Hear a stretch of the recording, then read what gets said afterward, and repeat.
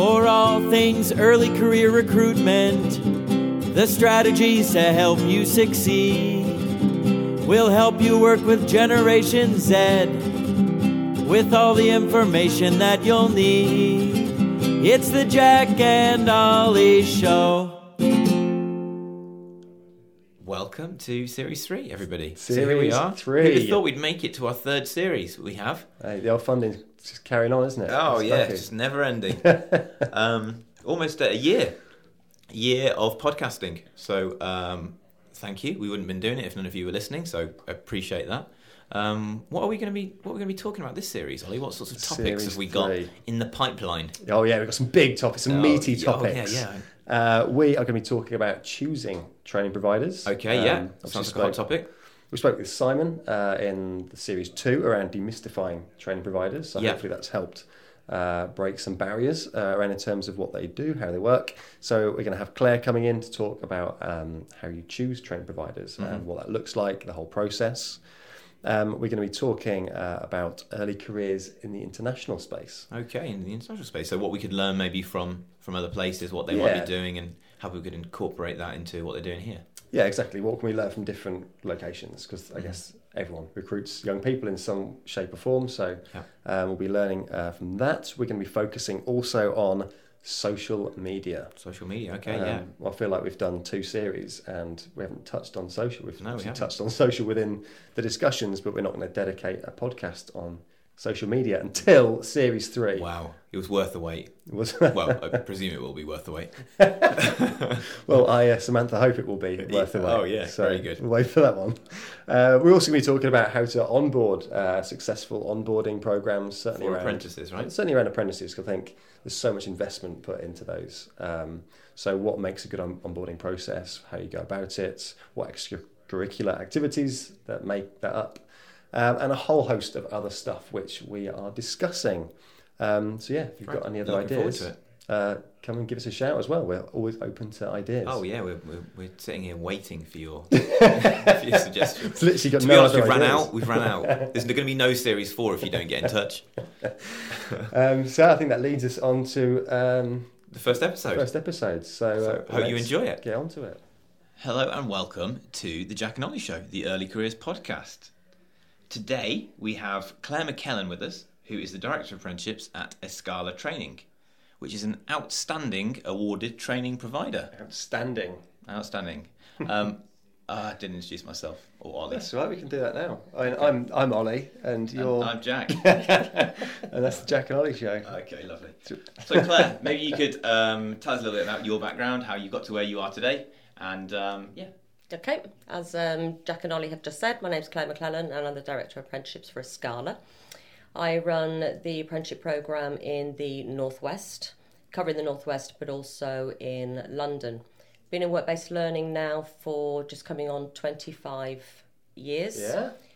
Worked for a number of the larger training providers, then set up my own training provision in 2012 and then merged with Escalla in 2014, and here I am now. You are. What a good journey, Yeah. It's been interesting. Yeah, how did all that come about? And it's something, I went from an HR, customer service retail background, and fancied something different. And literally I saw a vacancy for an assessor. Thought, well, I'm occupationally competent. I'll give that a go. And that's it. My career's just been gone forward from there. Nice. And today we're going to be talking about choosing a training provider. So there's going to be lots of people listening who will be running apprenticeship programs or looking to start them. And of course, a big part of that is choosing a provider to help you through that process and to partner with. And I think it's very difficult for people to understand what they should be looking for in terms of what's good practice and things that they should be looking out for, warning signs that maybe should alert people to choosing the right type of provider for them. So maybe we can start with sort of providers. Where do you start? How many are there? Are there a lot of choice for people? At the moment, there's around about 2,600 training providers. Wow, wee woo. To choose from. So it's a new word. There is a lot. A lot of training providers will be generic, so they might have sort of 20 to 30 different sectors that they deliver. Mm-hmm.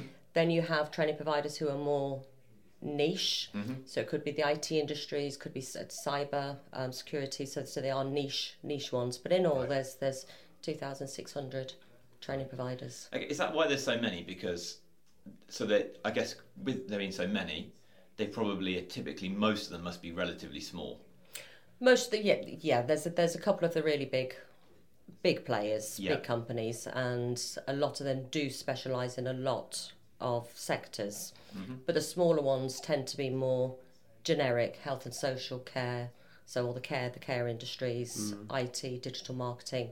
So the smaller ones are more specific, and the larger ones, obviously, who attract the more apprentices, do tend to have more sectors. Right. Yeah. I guess probably there's also some geographical element to that. So you're only going to operate in particular areas too. Yeah, unless you're a national provider, and again the larger ones tend to be nationals, and the smaller ones do tend to be more geographically central to where they are.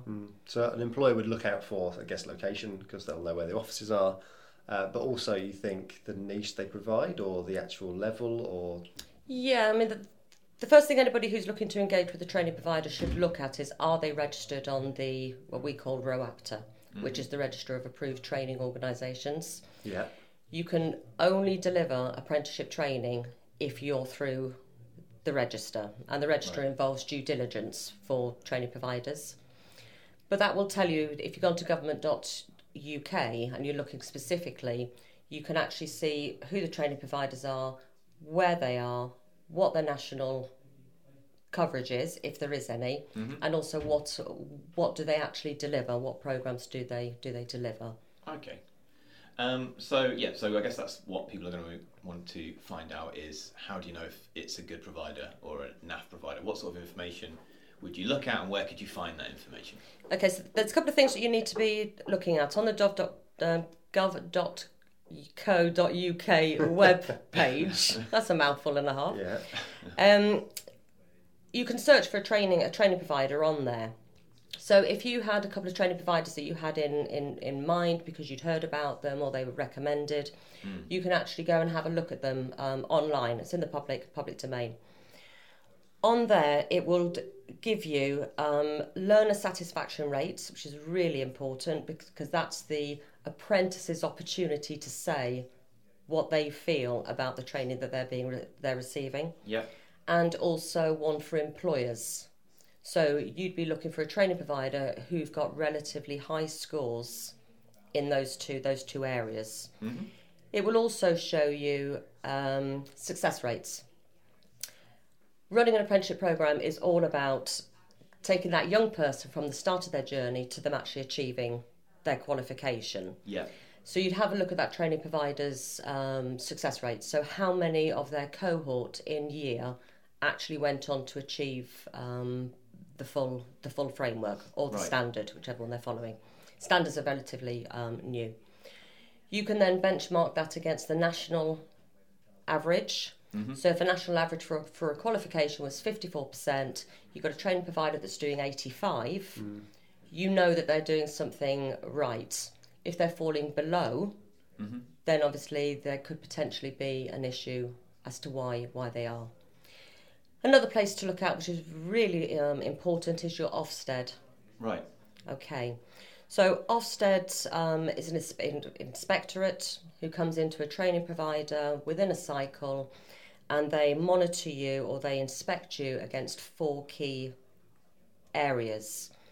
And within those 4 areas, they grade you. So it's grade 4 being inadequate to grade 1. Don't want that, do you? No. Do you look at the 4? You don't. And grade 1 there is outstanding. So again, you can Google Ofsted report for whichever training provider you want to have a look at. Yeah. Their latest report and any previous reports will come up, and it will give you a detailed insight into what that training provider is like. So you've got your stats on the government web pages, And you've also got your Ofsted report as well. And how various times Ofsted do their reports? Is it 5-10 years? Yeah, it's a bit of confusion around that.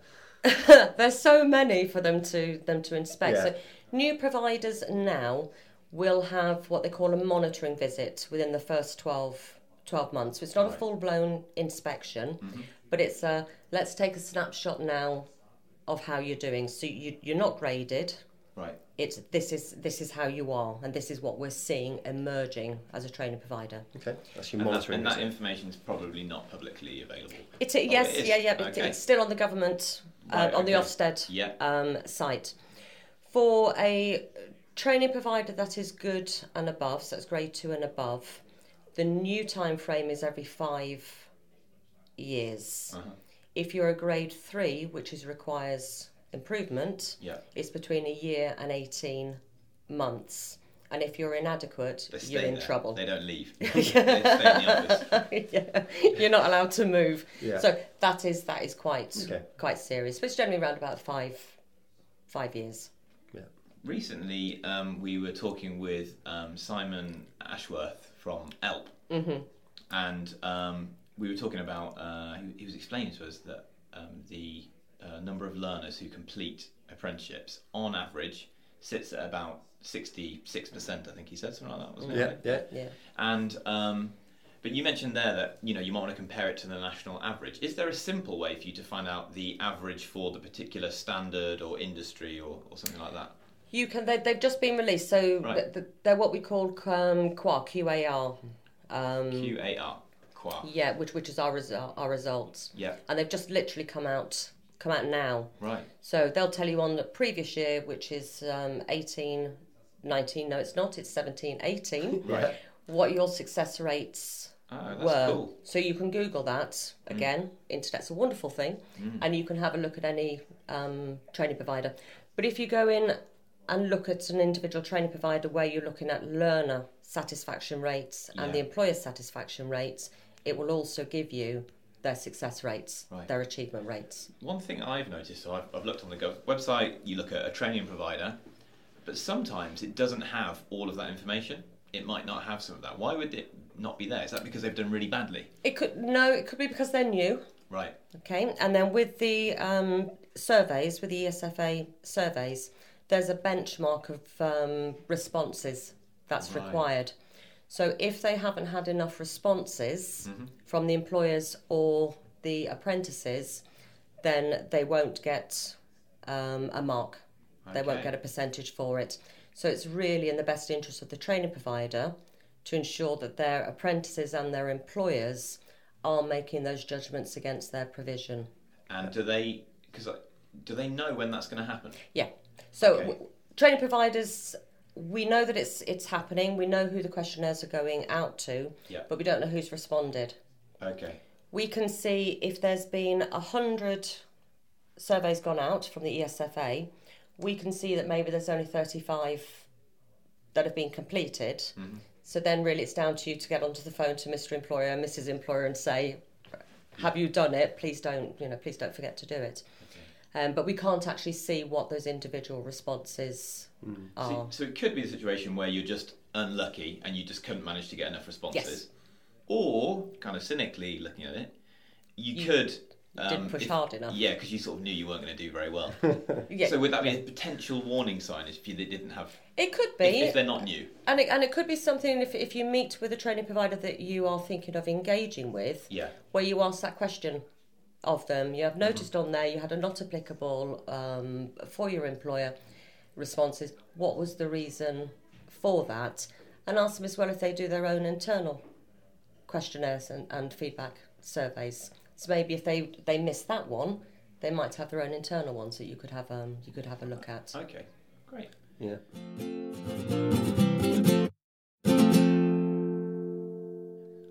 We had a recent conversation with TMP, and they had done a piece of research, lovely piece of research with Rowena and David, and they were looking into specifically at degree apprenticeships.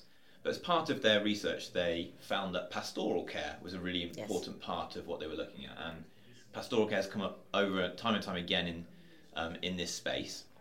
So it'd be good, I think, for us to understand a little bit from the point of view of a training provider what they offer in terms of pastoral care, and what even is it? What is that? One of the gradings in Ofsted is about the personal development, welfare and behaviour of apprentices. Personal development, welfare and behaviour. Okay. And this has a look at how has that apprentice grown? Because learning new skills is fantastic. Yeah. But how have you developed as an individual? How has your confidence grown over the 12 to 24 months, however long it is that you've been on your apprenticeship programme? Sure. There's a number of things that they can ask the training provider is what do they actually do to support the pastoral side of it? Mm-hmm. What enrichment activities are available for the apprentices, so when they're doing their off-the-job training? Could you give us some examples, maybe that say for example, a training provider might use? They could do things like healthy eating is a good one. That's good. Water safety is another one. Do they invite their local services, i.e. the police? The police will always come in and do sessions for you. Right. Drug awareness, drink driving. Okay. So it's not necessarily related to the role they're doing, just completely... it's as individuals helping improving. You develop as an individual. I guess that's what you term enrichment, I guess. That's it, yeah? Absolutely. Okay. Yeah, this is their personal development. Yeah. How they're being stretched, challenged, and becoming, and I know that the age is slightly different now, but becoming really mature individuals. So they come out at the end of it that they've got grown in confidence and they've developed some really, really good work-based skills. It's really cool. It's almost something that you would like to see probably in other types of education, like a degree or right. Yeah. Why wouldn't you include that in as part of what you're doing? Because you're not just... The purpose of education or training is to prepare you for the world of work, right? Yeah. So it would make sense in the world of education to part of the same thing for you also to be prepared in building your own confidence and other things, right? Yeah. Do you have that in work in general? I guess not. But I suppose the idea is by the time you start your job, they're hoping that you will have already developed that. Yeah, but you don't necessarily have that on kind of grad programs. Yeah, that's true. Do you? Yeah. Maybe that's something I think like some onboarding programs. So when we had Alice Scott from Development Beyond Learning, she was talking about some of these softer skills and the problem that she said that organisations face is there's lots of evidence that shows it's really effective, but it's quite hard to measure that and to show that in in a very tangible way.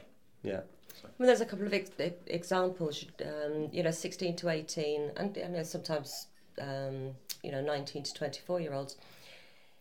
It's a minefield for them about mortgages. Right. Okay. Managing their money. Yeah. When you're on an apprenticeship and your salary may be lower, dependent on your employer, it's quite hard to juggle it. And especially when you finish your apprenticeship and suddenly you start to earn more money, how do you actually manage it? So is there anything that they do there to support them? Another example with other training providers is at the moment with everything that's going on in the world of politics. And you'd be surprised at how many young people have turned around and said, I don't want to vote because I don't know what to do. I don't know what I'm looking for.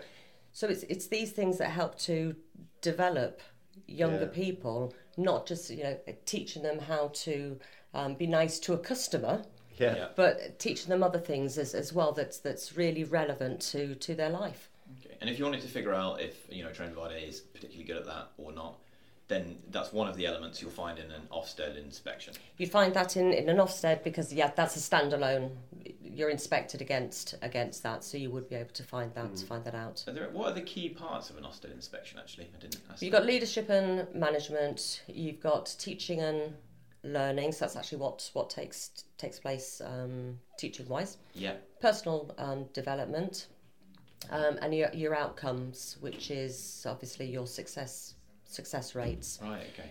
It's under review at the moment. We're expecting the new Common Inspection Framework out in September this year. Okay. It's only in draft form, but as it currently is, you have 4 grades, and then you have what you call an overall effectiveness, which is your overall Ofsted grade. So they may have identified some weaknesses, maybe, or some areas for improvement in one area, but the rest of your provision is really, really good. So that could be, but make your grade go up, but obviously you know that you need to do some work on that area. And vice versa, you could have a really strong in one area, but the other areas are bringing it down, which ultimately could lower your overall grade. But I'd certainly be looking at a training provider that's 2 and above. Yeah. Okay. Well, you spoke about a lot about enrichment activities, and that focuses very much on the personal development element of that. You mentioned a bit about leadership and management. What type of things would a training provider be doing to help that? Is that helping internal?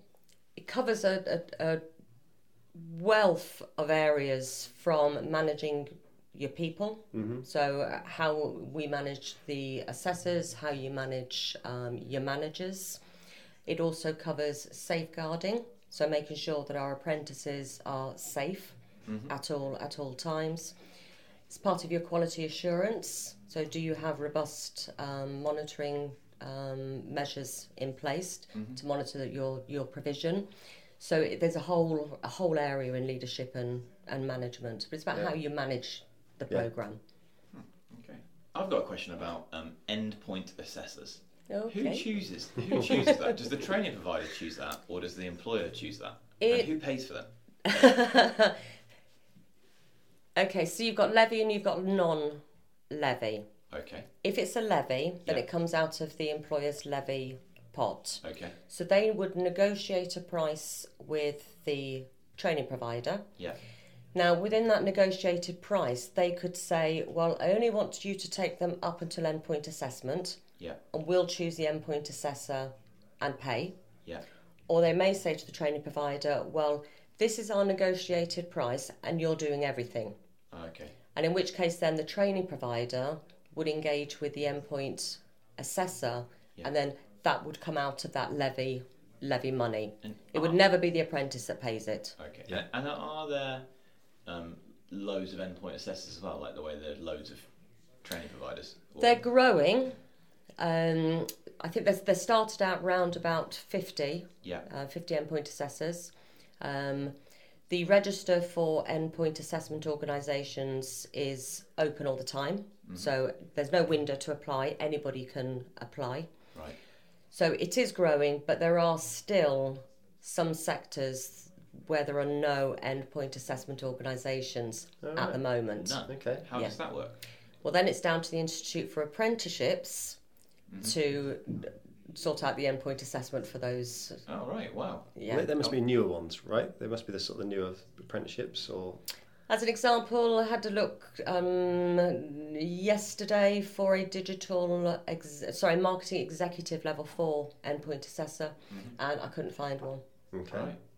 So, And that's not a new qualification. So it's growing. Yeah. We did have a little bit of a backlog. All training providers January, February, because that would be when the first ones were due to achieve. Yeah. But it is growing. That register will grow. Okay. Right. So we're choosing a training provider, right? So we've identified the standard that we want. We found. How do you find out which providers will be able to do a particular standard for you? That you can have a look on the Find a Training provider, and then that will tell you what they do, or you can go onto the register of approved training providers and literally search by which qualifications you're looking to put your apprentices on, and then that will give you the list of training providers that can deliver it. Okay, so we selected our standard. We've then come up with our list of training providers who are approved to deliver that particular standard. Yeah. You then look through at the different ratings, so the student satisfaction, the Ofsted research. reports. Yes. You might get that down to a short list of training providers you might like to work with. Then what other things might you want to then look at? What other things might distinguish one from another? You would want to have a meeting with them. You would want to invite that training provider in to meet with you, whether they come in and do a presentation to you or an informal chat. But you need to start to get to know that training provider and whether or not that's a training provider that you want to work with. Is it typically like it typically a presentation? Is it typically just an informal chat? How does that process? Not necessarily. It depends on the employer. So the employer Some employers dictates. do want it quite formal. Yeah, okay. Some will say, yes, come in and I'd like you to do a presentation on X, Y and Z. Others will say, come in and have a cup of coffee and let's have a chat. So it's very dependent on the employer. And probably the size of the employer and things like that too, yeah. probably.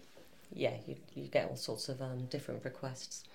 Go on, have you had a... Jaffa cakes generally springs to mind, yeah, and chocolate biscuits. And, okay. Yeah, great. So meet with that training provider, get a feel for that training provider. I would probably also advise an employer to go and see that training provider at their premises as well. So where your apprentices are going to be training, go and ask to see their facilities, go to meet the team. Yep. Every company has a personality, so as an employer, I'd want to know that my employees are really going to be happy where they're going to be doing the training. Also there, it'll give you an opportunity to have a look at the lesson plans, scheme of work. Does it involve pastoral support? What pastoral support will they be receiving? Yeah. They could also ask if there's a training session that's taking place, can they actually go in and do an observation? Go and have a look at how the trainer is delivering his or her training. I suppose you might also look at other things, whether it's going to be day release or block training release. And how that might work for you. Definitely, and if it is a day release, what are the benefits for that? And if it's a block release, why does the training provider do blocks? And again, what are the benefits to the apprentice for doing that? Because they are very mixed how training providers do deliver. Bearing in mind that they must do the 20% off the job training. Yeah. So it seems like it's quite a two-way thing, because you'd want to make sure your training provider is very much a cultural fit for the organisation. You want to make sure that they really, I guess, get a grasp and an understanding of actually the areas that you need most help with as well, because I guess there's no kind of off-the-shelf one-size-fits-all unless you do end-to-end, but you may find that actually there's certain elements that you need to ramp up, and I guess you must have found that in your experience. Definitely, and some employers nobody uses the same systems, so they might say, well, I'd like some additional training in these areas, can you do that for me? So is that training provider prepared to be flexible? Yeah. And are they going to adapt some of their training or even provide additional training that meets the needs of that employer? So it's their employees that are important. And so I was going to say, have you often found that you've maybe said no to working with someone because of actually the way you've gone in and realised this doesn't quite work in terms of what our USP is and how it's going to fit together? And we haven't ourselves. I mean, we have created bespoke programs to suit the needs of the training provider. But I suppose where you have larger training providers who don't have the time as such to be able to do that, this is the program and this is what we're going to be delivering. Yeah. Whereas we can afford to be quite flexible in meeting the needs of that employer. Okay, to be quite adaptable. Yeah. Yeah. Okay, so when we were talking about this a little bit about the different types of training, so block release or day release. Is it also as well that you may go into an employer, into their offices or place of work, so that actually they don't actually need to go anywhere, their employees? Yep, all apprentices should be visited in the workplace. So they might do the off-the-job training at the training provider's facilities. Could they do the off-the-job training, though, on the premises of the... If they had a large enough cohort... Yeah. And they had the training facilities. So that would be the two limitations on that would be, it doesn't make sense if you've got one apprentice, but if you've got, say, 10 apprentices and somewhere to be able to teach them. Yeah, definitely. The only thing that the employer and the training provider need to agree on if they are going to do it in the workplace is that if they're doing a block release or a day release, that time is for training. Yeah.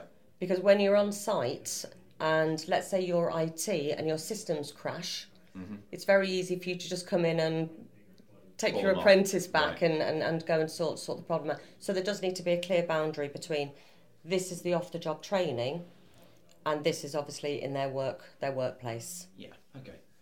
I think it's good for people to understand, the different... It's quite flexible. Yes. How it can work.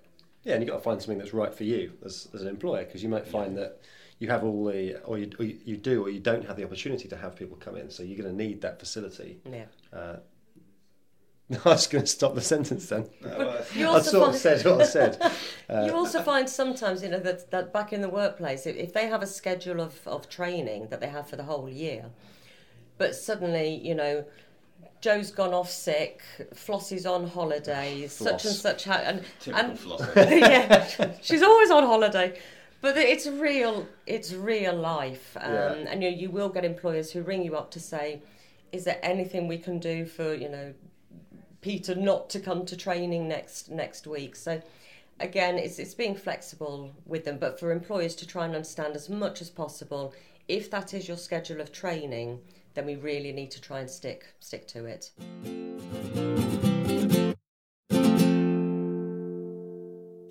So some employers will have many different training providers because they have different locations around the country, maybe have different levels they're working towards, different standards. So therefore, would you see them working with a multitude of different training providers? Absolutely. And how would that work? Yeah, a number of bigger organisations, bigger companies that will have more than one training provider. So it's normal to have, say, yes, you up shouldn't to be afraid. five to 10? You shouldn't be afraid that, we've got to definitely just have it all in under one. No, absolutely not. And personally, I would say, it would be best practice to have more than one training provider than to put all of your apprentices just with one person. Not only for the reason that it gives you the opportunity to benchmark the training providers that you're working with. Who are you really valuing? Who are you seeing some really good progression with? And how can that other training provider match what a really good one is doing, or somebody who's really, really progressing their apprentices? But also you'll have, if you're a larger organisation, you will have some niche job roles in there. And maybe not one training provider alone can cover all of those niche roles. Yeah. So I would say if you're a very large employer, you would be best to have a couple of training providers in there. Okay, so we've selected our standards, we've gone through which our short list of providers are, checking off a variety of different things. We've got them in, we've spoken to them, they've presented to us, we've now selected the provider that we want, our provider of choice for a particular standard. How do we get, as an employer, how do we get our money to fund this training? Do we have to do that ourselves, or is that something the training provider helps us with? Okay. Again, there's two strands. So if you are non-levy, so you're an SME with under 50 employers, the costs are picked up through the ESFA. Right. If you're a levy, then every month, as everybody knows, a percentage of your payroll is taken away and put into your levy pot. Yeah. Once you have selected a provider, you've negotiated the price that you want to pay for that qualification. With a qualification, they have funding bands. There's 30 funding bands. You cannot set a price above the funding band. So if the funding band says 10,000, you can do 10,000, but you can't do 10,000 on £1. Right. Okay, it's got to be up to that amount. But you could do less. You can do less. We'll come to that in a minute, maybe negotiating prices and whether that's recommended practice. Then, once you've agreed your price, the employer would lock down their digital account with that training provider. They lock it down as well, and then the money obviously comes through then via the SFA from their levy pot. Okay, great. Okay. So one of the things when we were talking to Simon, we were talking about the funding, and he said in recent years, actually, I think it was, I'm not sure it was beginning of this year, but basically in the recent past, the funding, people nearly always pay the exact level for the funding.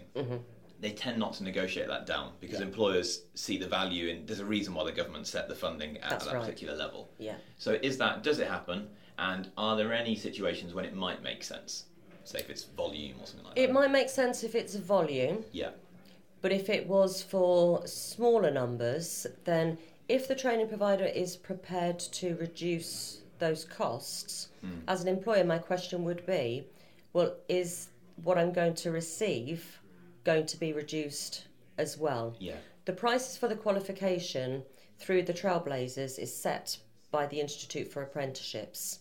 So if they say that for a training provider to deliver a really good, effective provision is going to cost 10,000, then I wouldn't be able to understand why somebody would go in and say, well, I'll do it for 3. Right, of course, because there's so much involved. Definitely. Yeah. So that would be an alarm bell. That would be a huge alarm bell for me, because I would be saying, well, what is my apprentice going to miss out on then? Because Trailblazers are made up of the employers, as you know, who set the standard for the qualification. And then it goes through training providers for the pricing. So they say, this is what it will cost for me to deliver, or my company to deliver this apprenticeship programme. So if you've significantly diluted that, then again, I would question why the training provider has done that. Right. But there could be a limited number of reasons why it might make sense. Yes. If somebody was taking on 100 apprentices on a particular standard. Absolutely. There could be some cost savings, I guess, there. Yeah, you're going to save costs because they're all theoretically going to be in the same geographical location. So it might be city-based. So you just need one assessor in one place, which is going to cut down on your travel costs. So if it is going to reduce that training provider's costs, then yes, I think that would be fine to reduce it, but reduce it proportionate to what that training provider would be saving. Okay, so generally we're saying pay the price that it is because it's been set for a reason. It's set there for a reason. And there's a few very specific examples, mainly based on volume, where it might make sense to be some negotiation on the price. There could be little tweaks, sure, little discounts for high volume, but yes, if it's set at that price, it's set there for a reason. Great. Wow, that's what a good overview in terms of choosing a training provider. Yeah, I think... I hope that's helped. Yeah, it's great to go through the whole process and get your thoughts and feedback on it. Are there any questions that we haven't asked you yet that we should have asked you? The only other thing that I would probably talk to you about is once you have selected your apprentice, is who's going to recruit the apprentices. Right. And take that into consideration as well with a training provider. You may already have your people in place, so they could already be employees, which is fine, if the qualification is right for them. So if they're a fully competent and confident individual, then why would you be putting them on an apprenticeship programme? Because they've already got the skills. Yeah. But if they're new recruits or you want to multi-skill them into a different area, that's fine, not an issue. But if you're bringing new apprentices into your business, is that training provider going to recruit them for you? Yeah. So you might want to have a chat with the training provider, because as an employer, that's going to save you an awful lot of time. Yeah, so find out what their assessment and selection process is and how they might go about that. How they would go about it, definitely. So Claire, thank you so much. Thank you. Concludes the first new podcast in Series 3. Welcome to Series 3, everybody. I hope you've enjoyed that. It's been really, really insightful. So thank you very much. Thank you both. It's now time for Jack and Ollie to say thank you and goodbye. Yeah, thanks very much. I've been Jack. And I've been Ollie, and that's been the Early Careers Podcast. Bye. For all things early career recruitment, the strategies to help you succeed. We'll help you work with Generation Z with all the information that you'll need. It's the Jack and Ollie Show.